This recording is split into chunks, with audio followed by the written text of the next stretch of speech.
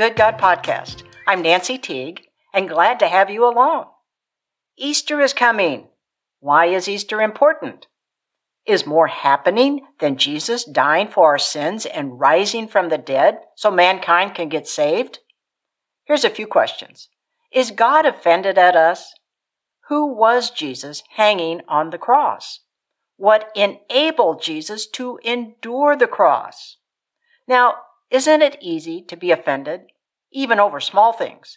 When offended, we might grumble, think ill thoughts, get angry, maybe lash out. So the reasoning might go, since we get offended and angry, then God must get offended and angry.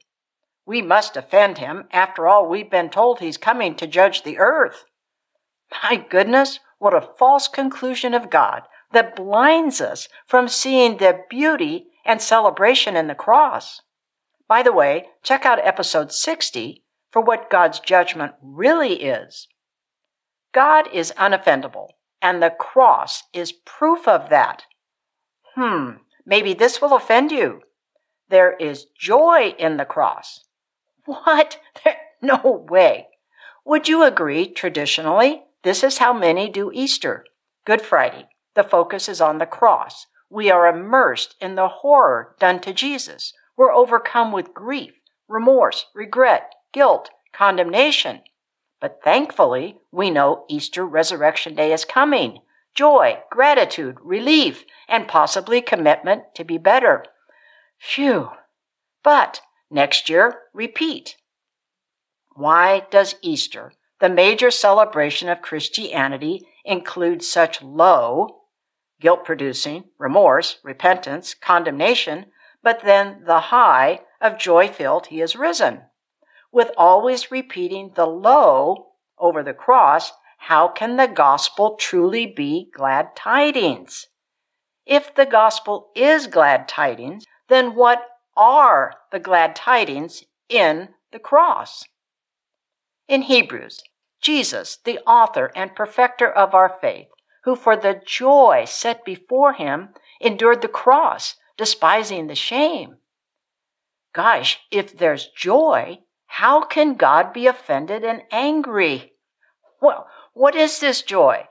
It's us. Perhaps you think us being his joy at the cross is a stretch. Let's check out this long ago rejoicing over us.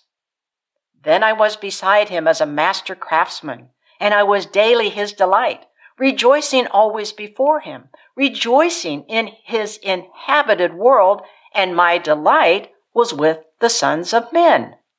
This is Jesus, a very happy fellow.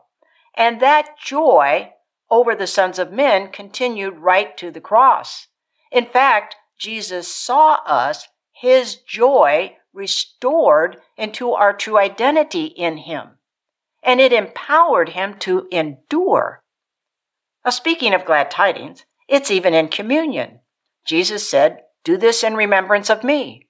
Religiosity says, before you take communion, confess your sins, acknowledge your guilt, be sorry, ask forgiveness.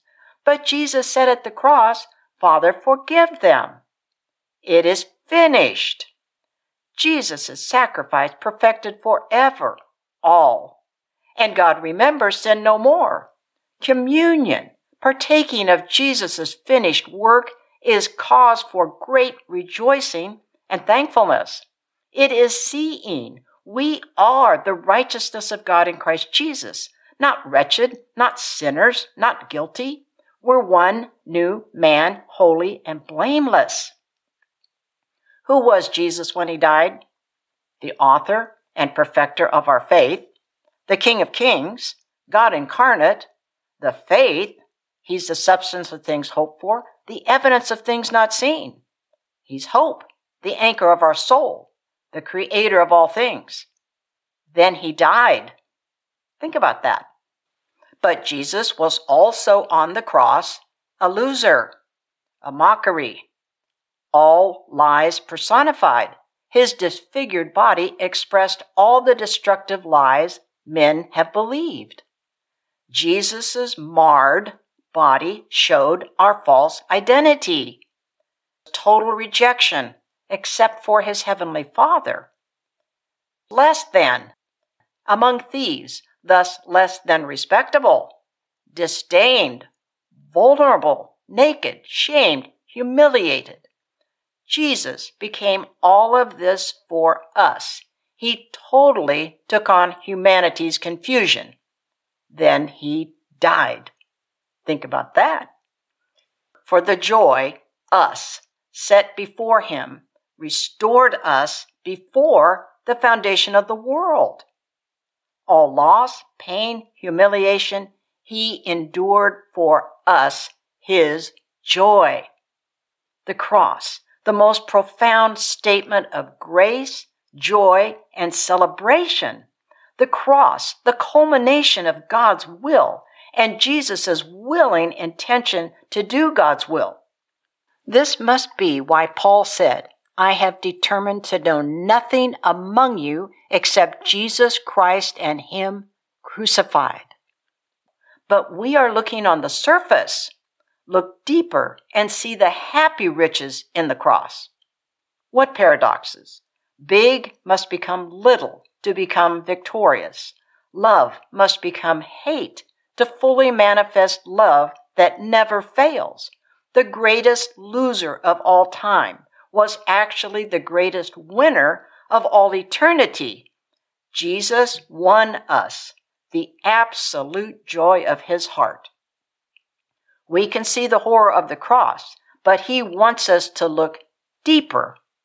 May you see the beauty and joy of the cross, because it is just as joy-filled as Jesus' resurrection. Through Holy Spirit revelation, may you never again celebrate Easter in religiosity's low place. Until next Wednesday, bliss to you, and never forget, God is absolutely crazy about you.